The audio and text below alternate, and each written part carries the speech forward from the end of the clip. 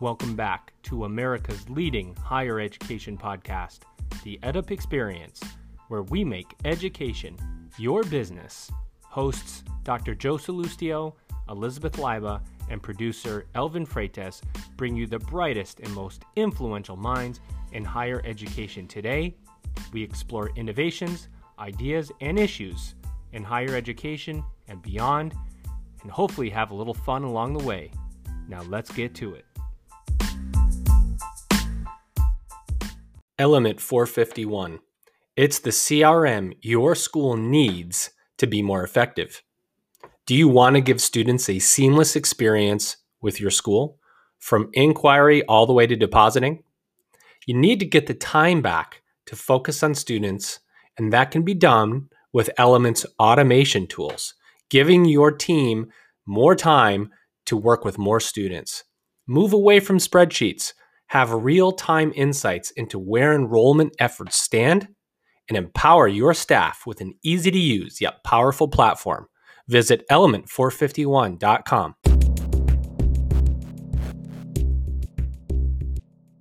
Welcome back, everybody. This is the EdUp Experience, where we make education your business, interviewing the brightest and most influential minds in higher education and beyond. Speaking of somebody influential with a higher realm of thinking, my co-host, the phenom Elizabeth Leiba. Liz, how are you doing today? I'm doing absolutely amazing. Thank you for asking. How are you? Well, I'm doing well, and you're going to be doing even more amazing in about 20 seconds when I bring in our guest for this episode. We're gonna skip the banter today, Liz, because we just want to get him on right away, right? We want to get him on. His name is Dr. Wayne Frederick, and he is president of Howard University. Dr. Frederick, how are you doing today? I'm doing well. Thanks for having me. Oh, are you kidding? It's such an honor to have you. So much going on at Howard, and we've got a lot of questions to ask you. So I hope you're ready to have a little bit of fun. I do want to ask you, or have you talk about one thing in particular, and that is your reaccreditation. This is always a big deal, right? Any school getting reaccredited. Howard went through, I think, a 2-year cycle and process of achieving reaccreditation. Are you able to take a breath now, and your staff taking a breath? And is there a sense of accomplishment and excitement around the campus right now?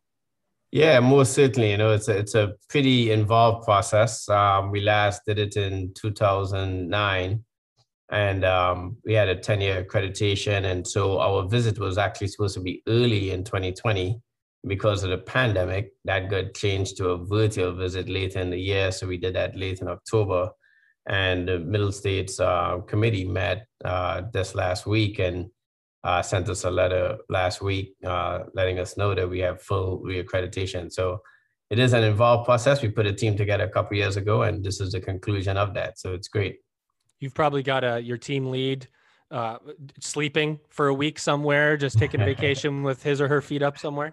I wish that was the case. My team lead, Dr. Patterson, is now the Dean of the College of Arts and Sciences. So he right back to work at that time when I first appointed him to do that. That's amazing. Liz, you want to jump in? Yeah, absolutely. I have so many questions, and I was so impressed with your background. We share a lot of commonalities because we're both from the islands. Well, my family is from Jamaica and I'm from UK, and I know that you're from Trinidad and Tobago, and your mom was a nurse. My mom was a nurse. So I'd love you to talk about just your background and how you got to where you are today. I was like so in admiration of just how young you were as entering into becoming a doctor. And a lot of times we have doctors that are on the show that come on the podcast, but you're a doctor, not like Joe. Joe's like, okay, an EDD. I don't even know what. Come on, it's good. Not like Joe. Dr. Frederick still. You say he used to look young. He still looks as if he is 21 years old. Congratulations on an amazing look there, Doctor. You guys are a surgeon. You went to Howard at 16. You became a real medical doctor, not like Joe, who's an EDD. You became a doctor. I swear you're gonna get it after this episode. You're done. You became a doctor at 22.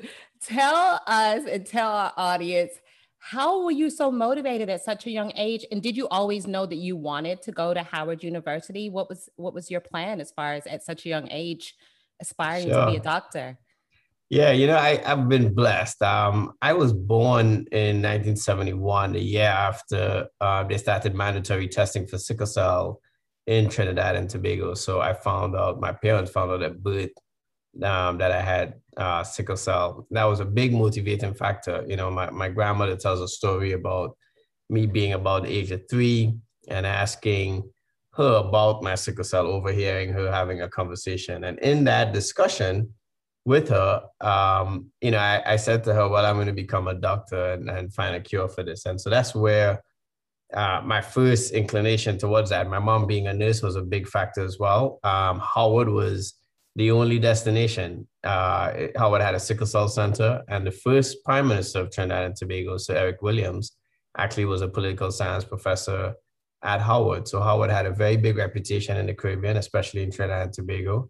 The physicians who delivered my 2 younger brothers were physicians who graduated from Howard. And so I was always surrounded by kind of Howard's presence, and that along with my motivation to become a physician was there. I was very blessed in school. I skipped a grade in high school, which is why I finished high school so young at the age of 14, and then had a couple of years of doing really more college type courses. And so that really prepared me well for Howard's BSMD program, which is 2 years undergrad and 4 years med school. And that's how I ended up graduating at the age of 22. So been very blessed, and Howard has been the only place that I think that I could have fulfilled that dream. I'd like to state as Dr. Joe Salustio here, this is Dr. Joe Salustio talking, that I also, like Dr. Frederick, know the Heimlich maneuver. So I don't know what that qualifies me for, but Joe would be if I'm ever choking, I will definitely call you. If I need some real medical advice, I will. You might be choking. I might literally be choking. But if I need some real medical advice, I will call Dr. Frederick. So thank you for your input there, Joe. You're welcome. And talking about medical advice, Dr. Frederick, can you weigh in about the passion you have for the marginalized communities that are typically disparately affected by some of the things that you focus on as far as cancer outcomes and some of the concerns that you have and some of the initiatives that you've been working on throughout your career about outcomes in the Black and Brown communities that you've served? Yeah, this is an extremely important topic and something I'm passionate about. I mean, when you look at outcomes for so many cancers, they disproportionately impact African Americans in particular. And a lot of that has so many root causes behind it.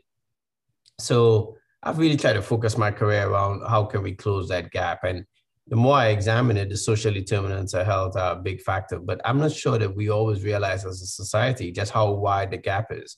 Right here in Washington, D.C., which is a very small place, the life expectancy of an African-American male who lives in Ward 7 and 8, where the population is 95% predominantly African-American, is about 67 years.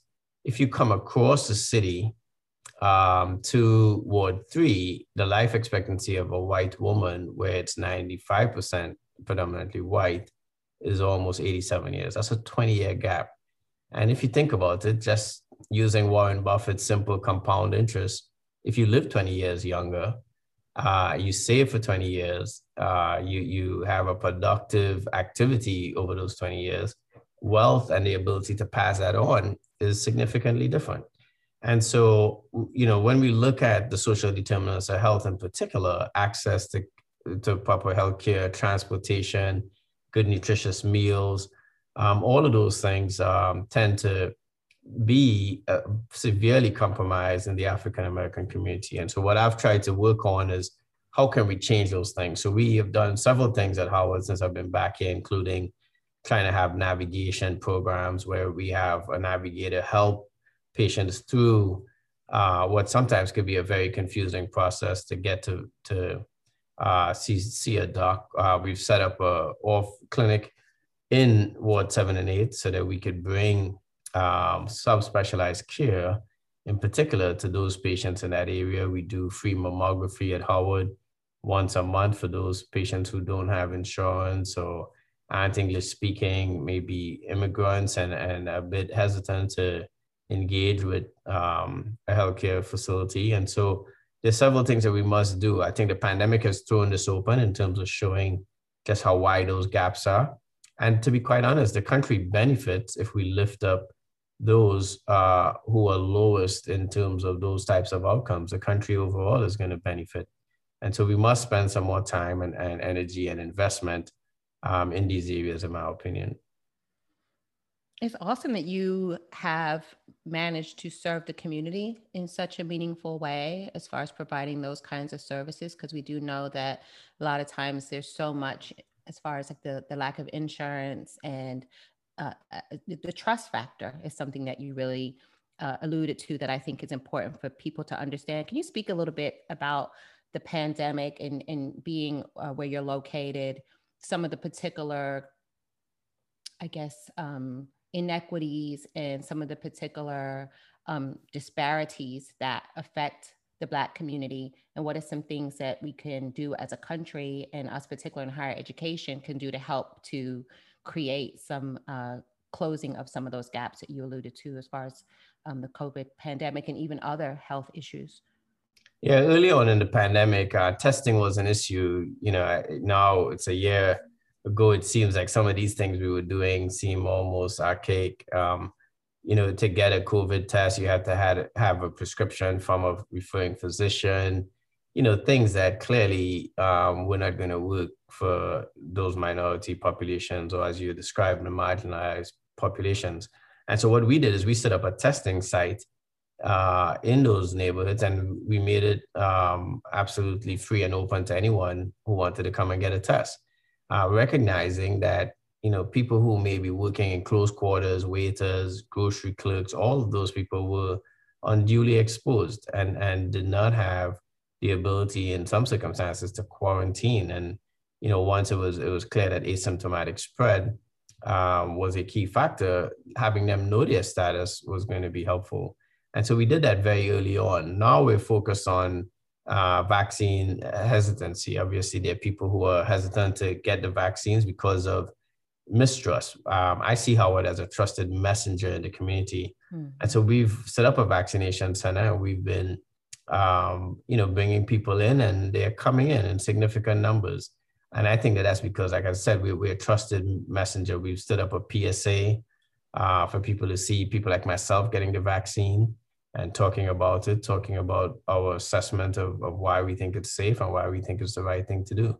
And that's something that we're going to continue to do throughout this. And then as you go forward, those same inequities that have been, you know, exposed are inequities that we have to address. And so Howard is going to continue being at the forefront of trying to bring what I think is social justice issues to the forefront. And this health care issue and the disparities that exist is really a social justice issue at the end of the day.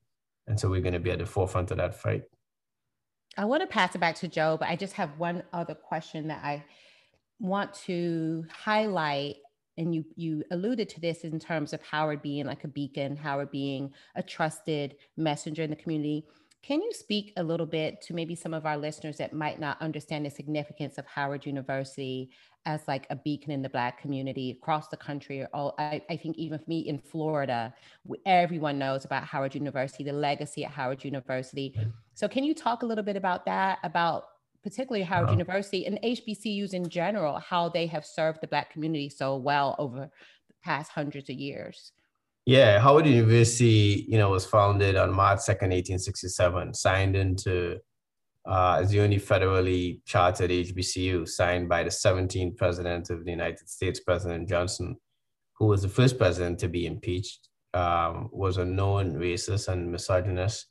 And I think probably even signed that as a compromise almost. He was against the first Reconstruction Acts.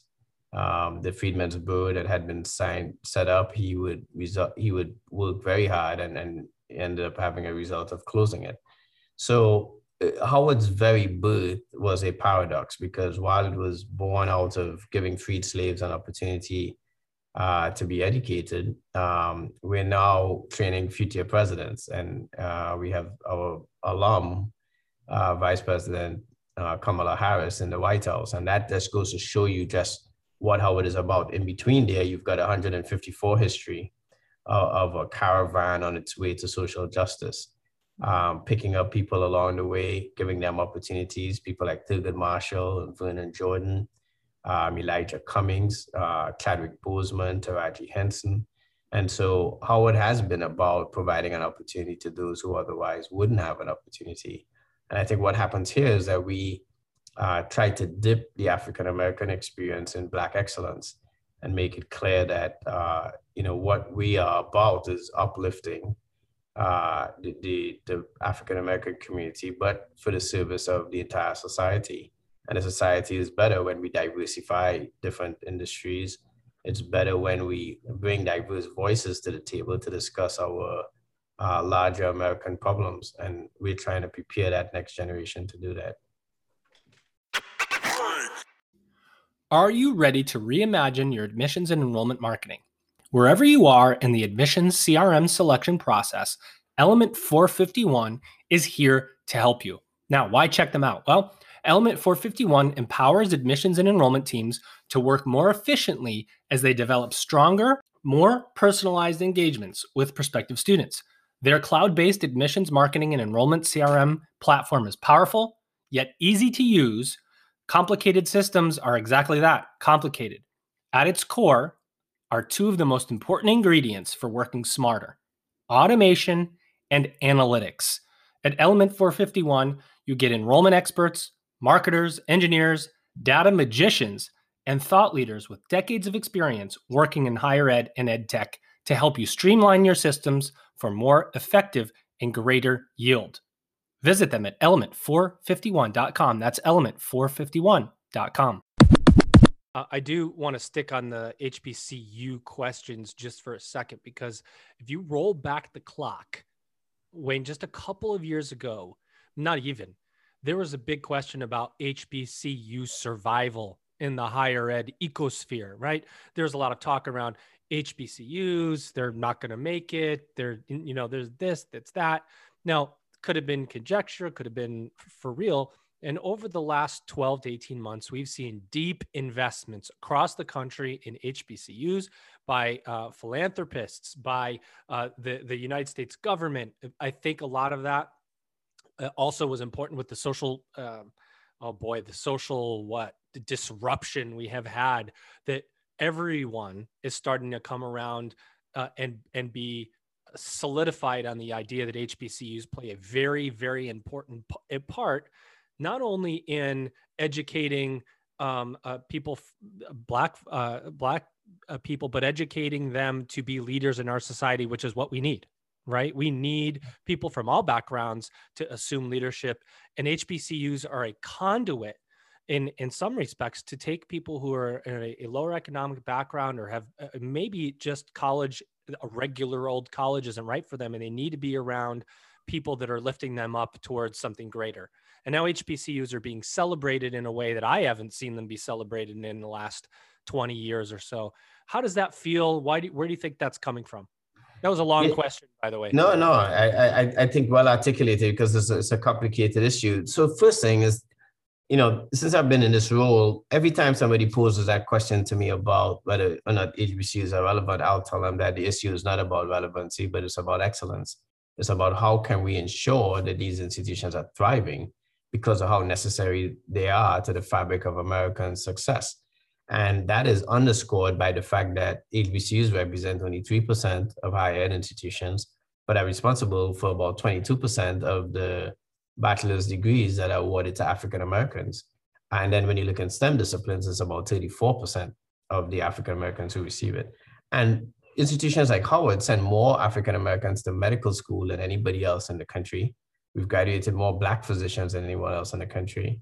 And over the past couple of decades, we've sent more African Americans to STEM PhDs than Stanford, MIT, Harvard, and Yale combined. So the role that we play is not a light one. This is not, and these are not institutions that are there because they are fat. They are an essential aspect of what is taking place in America today. And so we have to make sure that they thrive. And I think what has happened is that people have been made more aware of those outcomes, but those outcomes didn't just start taking place last year or the year before. They've been around for over 100 and something years, and we've continued to produce that excellence. So I think it's critical that we continue to push that narrative. That's what I've done in this position. And the reality is that if HBCUs didn't exist today, we would have to go out and create them, to be quite honest. And so I do think that it's an issue of excellence and how well they thrive versus an issue of relevance.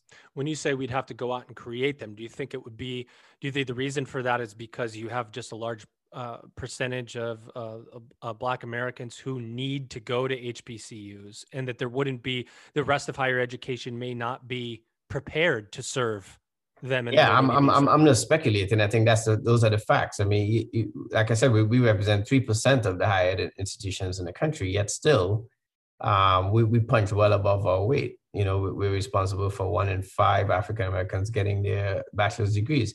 And then even if you look at other levels, so at Harvard's MBA program over the past 50 years, the number one supplier of African Americans to that program from their undergrad campus was Harvard. Number 2 was Howard University.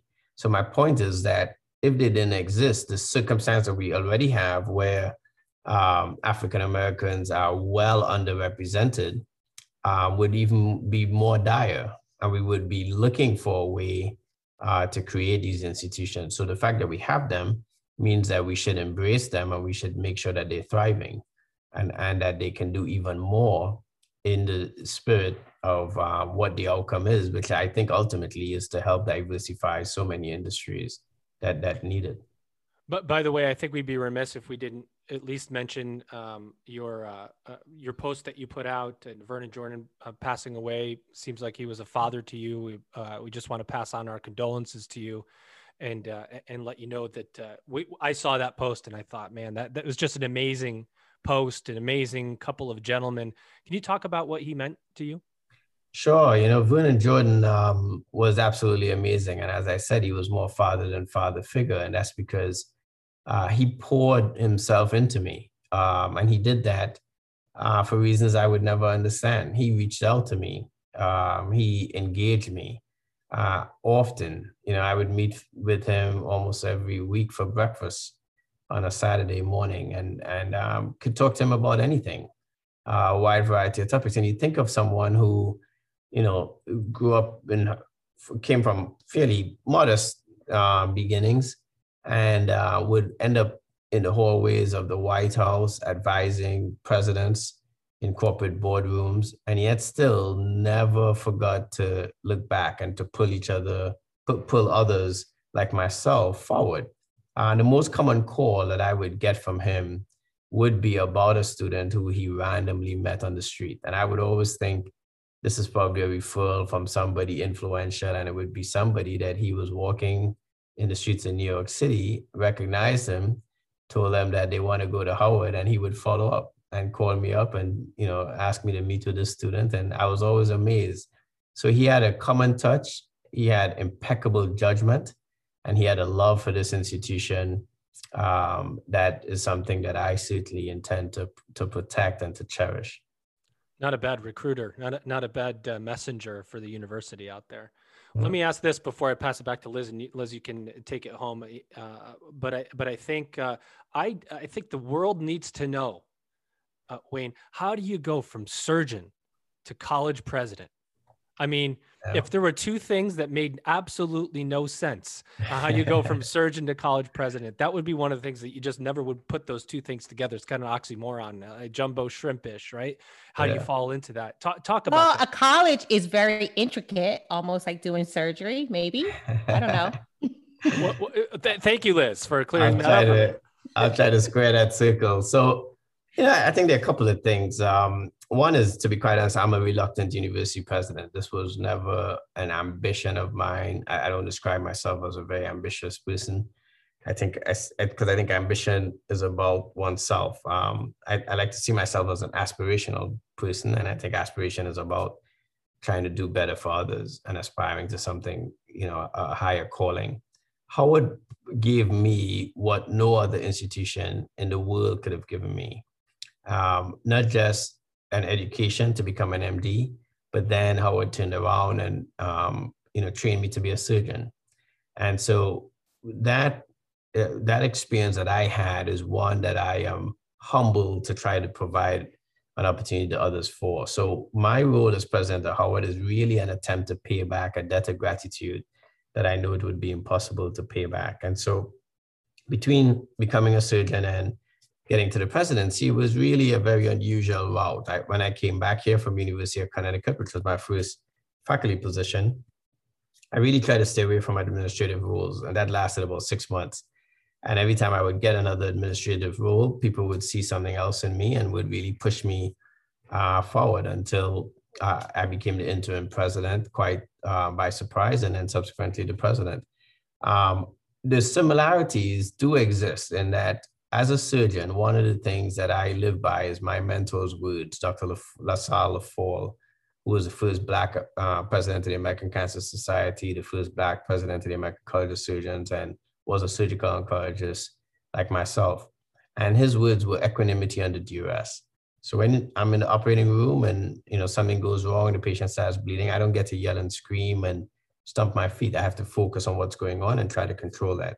And so being in a complex organization like this, something is always going to be going wrong. And I think that equanimity under duress is something that I have learned to bring to the job, to pass on to my senior team and to really manage, But the reality is I'm a triple alum of Howard. I have an MBA from Howard. And so Howard really prepared me well to understand and to manage, the complexities of the job. And the last thing I'd say is there's a big juxtaposition as well in the job. Being a cancer surgeon is probably the most rewarding job that you can have. Patients and their families are very, very gratuitous about what you do.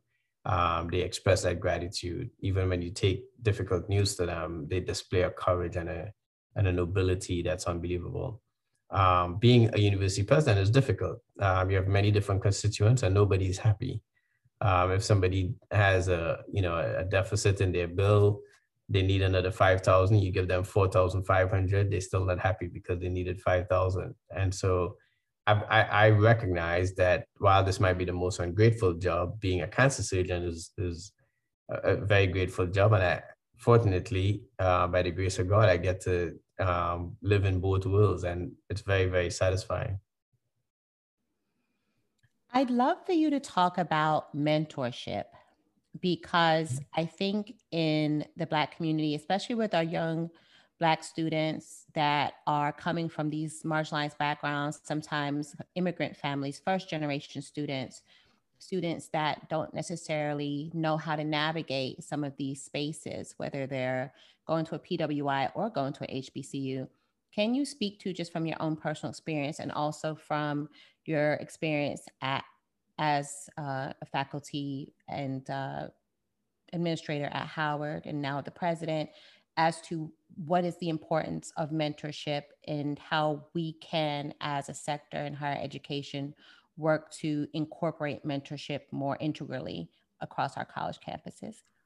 Yeah, that's such an important thing, because ultimately, I think one of the things that helps people succeed is instilling confidence in them early and often. One of the things I learned early on, because I've been blessed with great mentors, is that mentorship is a two-way street. So we spoke about Dr. LaFleur, we spoke about Vernon Jordan. Those two men, I would come to realize later on in my relationships with them that they got just as much from seeing me succeed as I got from them giving me advice or showing me the way. And I think especially with young Black youth today, that it is something that's important. And while I think sometimes, because this seems to be a generational divide, we fail to realize that young people want to be mentored. They actually want to hear from people they may think are old school. And I think Vernon Jordan did this the best of anybody that I've seen do it. He didn't need to learn their music and dance to their songs. he brought what he had to bring to the table. And one of the things that I will never forget is when Chadwick Boseman gave the commencement address. I had a dinner at my house Tuesday night to give him and his friends an opportunity to really gather some fellow alum. But I also invited Vernon Jordan. And I have a picture of both of them talking and talking intensely.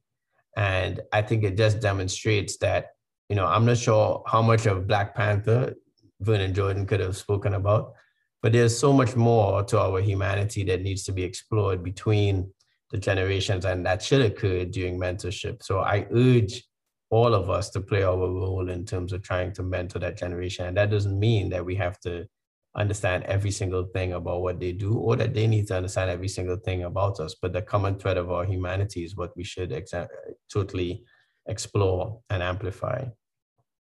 I love that as a picture, Vernon Jordan speaking with Chadwick Boseman. You can almost imagine them maybe on a cloud in heaven speaking to each other. This idea of the older generation, it's almost making me want to cry. A older generation reaching back to the next generation, and us not losing sight of just how many lessons that older generation has to share with us, and how precious it is, and how it is a perfect example of the legacy and the richness of our culture, and how much we have that we can lean on. Like, we're all on the shoulders of giants. We're standing on the shoulders of giants. And it's amazing just how much of that we can pull and draw on, that strength. I want to thank you for your time. This has been really precious, and we want to be respectful of the time that you have spent with us. You've given us a lot to think about, and a lot of that pride in Howard University, I would say we all share across the country as just a beacon of light and hope for so many of us. So I thank you for this opportunity, and both of us, Joe and myself, really appreciate that you were able to spend this precious time with us. So we want to just wrap up with the last couple of questions, if you don't mind. And that would just be, if there's anything else that you want to mention about Howard University, about any of the initiatives or anything that you have coming up that you'd like to share with us that maybe the listeners would want to hear about. And also, the last question would be, what do you see as the future of higher education? Yeah, I think the future for higher education is bright. For a long time, as higher education leaders, I think we've sat back and kind of given up a bit of our role to be leaders in our communities and our society. And I think the pandemic has forced us to regain that and to really step up and step in. And there's so much for us to contribute. And I think if we step up as we should and do that, I think the future is bright. I also think the future is bright because I think young people are amazing. And I think what young people have been through right now is going to prove very, very useful. There's an African proverb that says, doesn't matter how long the night is, dawn will come. And these young people have seen a very dark moment in our history as a world and as a humanity. And I think what they will get from that is that the interconnectedness of all of us, the fact that when they get an opportunity to attend a higher education institution like Howard University, they must fulfill Howard University's motto of truth and service. And as we say, you don't come here to get a degree, you come here to get an education, and it comes alive when you go out and serve others. And in closing, I'd like to thank you and Joe for all that you do. The reality is that, podcasts like the EdUp Experience and advocacy and getting the message out is a major part of the work that needs to be done. It's the blocking and tackling that is so important in our society. And so the fact that you've given so much energy to such a worthy cause is something that is extremely commendable. And so I certainly want to thank you for what you're doing to uplift not just this issue of education, but really to target certain audiences that otherwise wouldn't get this kind of a message. Wow. Well, thank you for that. Thank you so much. I don't know if you know this, but I thank you for agreeing to come back on the EdUp experience in the future. I don't know if you agreed yet, but I'm hoping that you do agree. For more than 2 hours, we're going to get you for a 2-hour period so we can really pick your brain surgically, if you will. Hint, hint. But it really is an honor, Dr. Frederick, and the work you do is incredible. Liz and I were very excited to talk with you. You delivered 100%. And this has been another episode of the EdUp Experience with Dr. Wayne Frederick. He's president of Howard University. Wayne, thank you so much.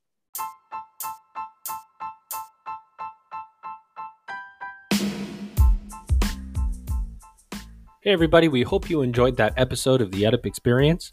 To learn more about the EdUp Experience, please visit our website at www.edupexperience.com and subscribe to our email list. Please share this podcast, head over to Apple, and please give us a rating and review. We appreciate your feedback. And of course, subscribe to the EdUp Experience so you're notified when our episodes drop. Here at the EdUp Experience, our goal is to make education your business. Thanks for listening.